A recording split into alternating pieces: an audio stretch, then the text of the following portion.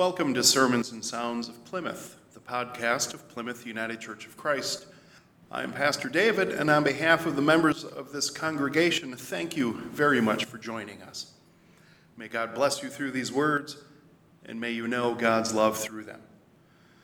Now, the podcast. Reading from Joshua chapter 24. Then Joshua gathered all the tribes of Israel to Shechem and summoned the elders, the heads, the judges, and the officers of Israel.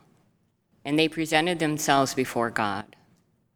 And Joshua said to all the people, "Thus says the Lord, the God of Israel. Long ago, your ancestors, Terah and his sons, Abraham and Nahor, lived beyond the Euphrates and served other gods.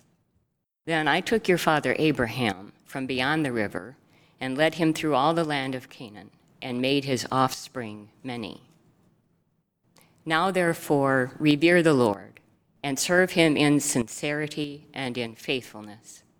Put away the gods that your ancestors served beyond the river and in Egypt, and serve the Lord. Now, if you are unwilling to serve the Lord, choose this day whom you will serve, whether the gods your ancestors served in the region beyond the river, or the gods of the Amorites in whose land you are living. But as for me and my household, we will serve the Lord." Then the people answered, "Far be it from us that we should forsake the Lord to serve other gods. For it is the Lord our God who brought us and our ancestors up from the land of Egypt, out of the house of slavery, and who did those great signs in our sight. He protected us along all the way that we went, and among all the peoples through whom we passed. And the Lord drove out before us all the peoples, the Amorites, who lived in the land. Therefore we also will serve the Lord, for he is our God." But Joshua said to the people, "You cannot serve the Lord, for he is a holy God. He is a jealous God. He will not forgive your transgressions or your sins. If you forsake the Lord and serve foreign gods, then he will turn and do you harm and consume you after you have done your good." And the people said to Joshua, "No, we will serve the Lord." Then Joshua said to the people, "You are witnesses against yourselves that you have chosen the Lord to serve him." And they said, "We are witnesses." He said, "Then put away the foreign gods that are among you, and incline your hearts to the Lord, the God of Israel." The people said to Joshua, "The Lord our God we will serve, and him we will obey." So Joshua made a covenant with the people that day and made statutes and ordinances for them at Shechem.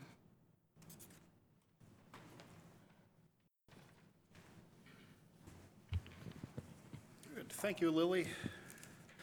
Our gospel lesson is from Gospel of Matthew, and Jesus has been in the midst of a few parables here and talking to people and teaching, and he continues with this parable here. And so hear now and listen for how God is speaking to you through these words of Matthew's gospel. "Then the kingdom of heaven will be like this. 10 bridesmaids took their lamps and went to meet the bridegroom. 5 of them were foolish and 5 were wise. When the foolish took their lamps, they took no oil with them, but the wise took flasks of oil with their lamps. As the bridegroom was delayed, all of them became drowsy and slept. But at midnight there was a shout, 'Look, here is the bridegroom, come out to meet him.' Then all those bridesmaids got up and trimmed their lamps. The foolish said to the wise, 'Give us some of your oil, for our lamps are going out.' But the wise replied, 'No, there will not be enough for you and for us. You had better go to the dealers and buy some for yourselves.' And while they went to buy it, the bridegroom came, and those who were ready went with him into the wedding banquet, and the door was shut. Later the other bridesmaids came also, saying, 'Lord, Lord, open to us.' But he replied, 'Truly I tell you, I do not know you. Keep awake, therefore, for you know neither the day nor the hour.'" Here ends the reading. Thanks be to God. Wait, pay attention, keep the lamps going, pay attention while you're waiting, be wise about your waiting, be prepared for when the Lord returns, which could be at any time. You know neither the day nor the hour. It really seems in some ways more of an Advent kind of lesson, Advent, that time before Christmas when we're waiting for Jesus to be born. But in a sense, all time is Advent time. All time is waiting time. As we wait, and we wait for Jesus and ask ourselves, I wonder when Jesus is going to show up. Or I wonder when Jesus is going to show up. Because you never know. You just never know when you'll come face to face with Jesus. We don't know the hour or the time. We just never know when we'll come face to face with Jesus. And when we do, will we be ready? Will we know? Will you have brought enough oil, so to speak? Will the lamps be trimmed and burning? Will we be ready? Which I kind of take of as a sense of have we been preparing? Have we been preparing ourselves for the return to come face to face with Jesus? Have we been practicing what that might involve? What we might do if we were to come face to face with Jesus. Much as soldiers will drill and drill and drill, and police and firefighters run scenarios and practice and run drills, and astronauts practice on simulators to try to, practice every possible emergency scenario. Practice and practice and practice so that when something unusual happens, they're ready. They're prepared. It's not so new when that happens. It's not maybe a surprise, but they know how to handle it. They're ready for it. They have the mental memory and the physical memory can kind of go on autopilot because they've rehearsed it. They've practiced it. They've been through it. And for the follower of Jesus, we can practice as well. How to prepare to greet Jesus if he returns. We could just sit back and say, well, if it's Jesus, of course I will greet him and say hello and treat him well and do whatever we might think that we'll do. Of course, if it's Jesus, I'll greet him. I don't need to practice that. But how will you know if it's Jesus? Unless we've practiced by greeting others as though they were Jesus. By greeting others as though they were Jesus. Because we may think that we'll know Jesus. We've seen the pictures, the paintings, the drawings of Jesus. We know what he's going to look like. He's got long hair, white robe, sandals, a beard maybe or maybe not a beard, I don't know. It depends on the picture. If it's November, I'd like to think that Jesus would at least have a beard in solidarity with No Shave November for men's health. We've seen the pictures of Jesus, right? But I don't know. I don't think Jesus is necessarily going to look like that. I don't think we're waiting for a guy with long hair in a white robe and sandals. That would be too obvious, and that's the dress of a first century Palestinian Jew, not someone today. That's a very idealized situation to think that Jesus is going to look like the pictures. To not be prepared is almost like telling the police officer, you don't need to train. You'll know who the bad guys are. It's obvious. And when you say stop, they'll stop. Or the firefighter, you don't need to practice. You're just throwing water on a fire. How hard is that? Nothing unusual. It'll be okay. We need practice. To rehearse it, to do this. Jesus is not going to show up as the white-robed first-century Palestinian Jew. Jesus is going to show up however Jesus wants to. Jesus will show up as the smelly homeless man asking for a meal. Or Jesus will show up as the mother at Shopko's or Randy's who's got the 3 out-of-control kids that maybe isn't a bad mom, but trying to keep things together after her husband died, or after her husband got sent to Afghanistan or Iraq. We don't know. Or Jesus might show up as the immigrant who wants a better place to live and a better life for her children. Or might be the person who comes into our sanctuary for the first time and maybe doesn't know the prayers or doesn't know the proper way to be a Christian in worship, and maybe does some things not like we might do, or makes noise, or does whatever. Jesus can look like anyone. And Jesus looks like the people at Community Table, the people downtown outside Sojourners, the people that you work with. Jesus looks like our shut-ins, and people in the hospital, and children who are in war, and soldiers who are in war. And Jesus looks like you, like us, like all of us. That's what Jesus looks like. Whatever we do to the least of these, we do to Jesus. We are all the face of Jesus, as are those around us. Jesus looks like us. And especially Jesus looks like an opportunity to serve, or to show hospitality, to be invitational, to be gracious. To follow Jesus is to follow this call to hospitality and to be invitational, to be ready for when Jesus appears by greeting all and treating all as though they are Jesus, because they are. We are. To fail at greeting the least, or even to fail at greeting the greatest, is to be the bridesmaid that has no oil, who is not ready, as we serve God and we serve Jesus.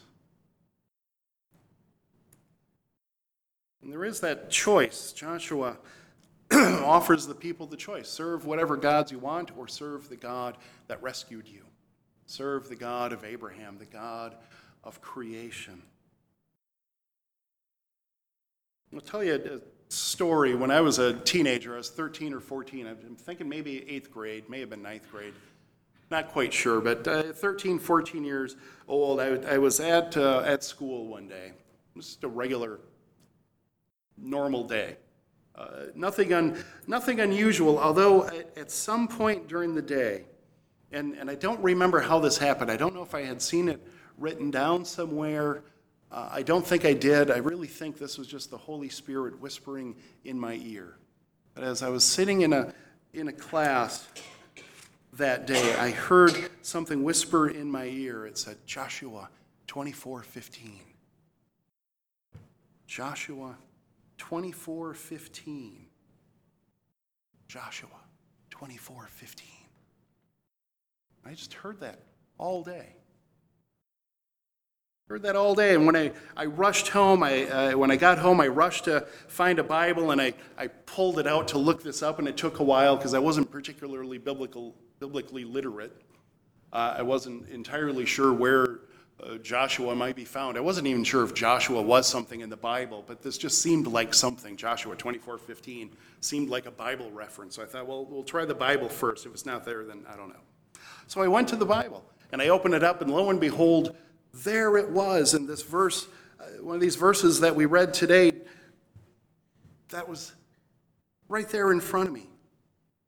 The verse that says, "Now if you are unwilling to serve the Lord, choose this day whom you will serve, whether the gods your ancestors served in the region beyond the river, or the gods of the Amorites in whose land you are living.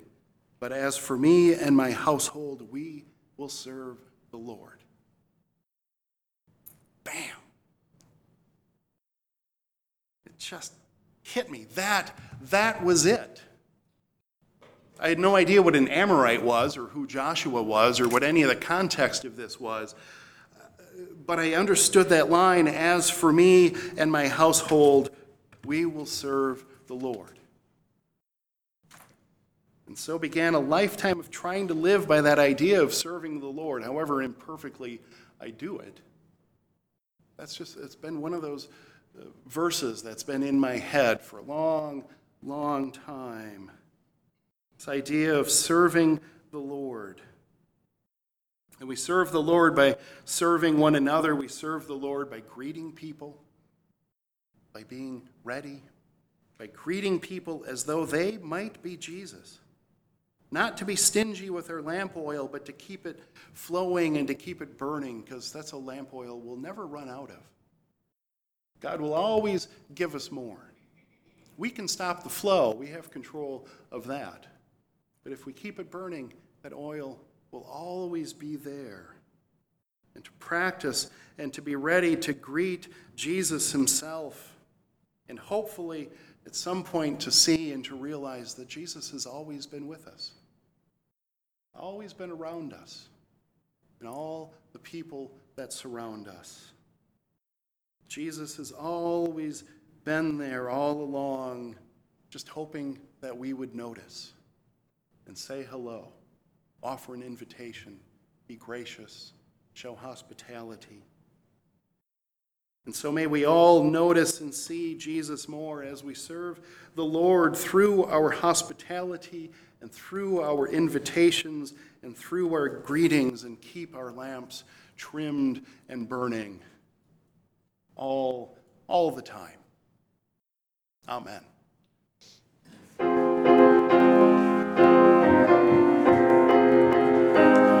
And we have a wonderful gospel song to sing here.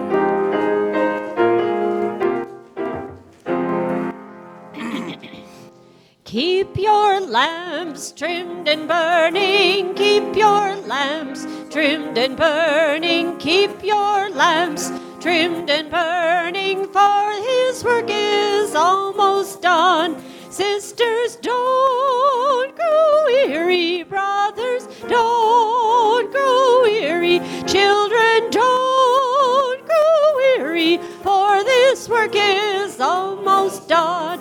Keep your lamps trimmed and burning, keep your lamps.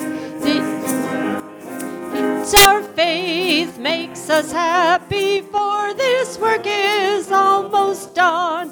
Sisters, don't grow weary, brothers, don't grow weary, children, don't grow weary, for this work is almost done. We are climbing Jacob's ladder, we are climbing Jacob's ladder.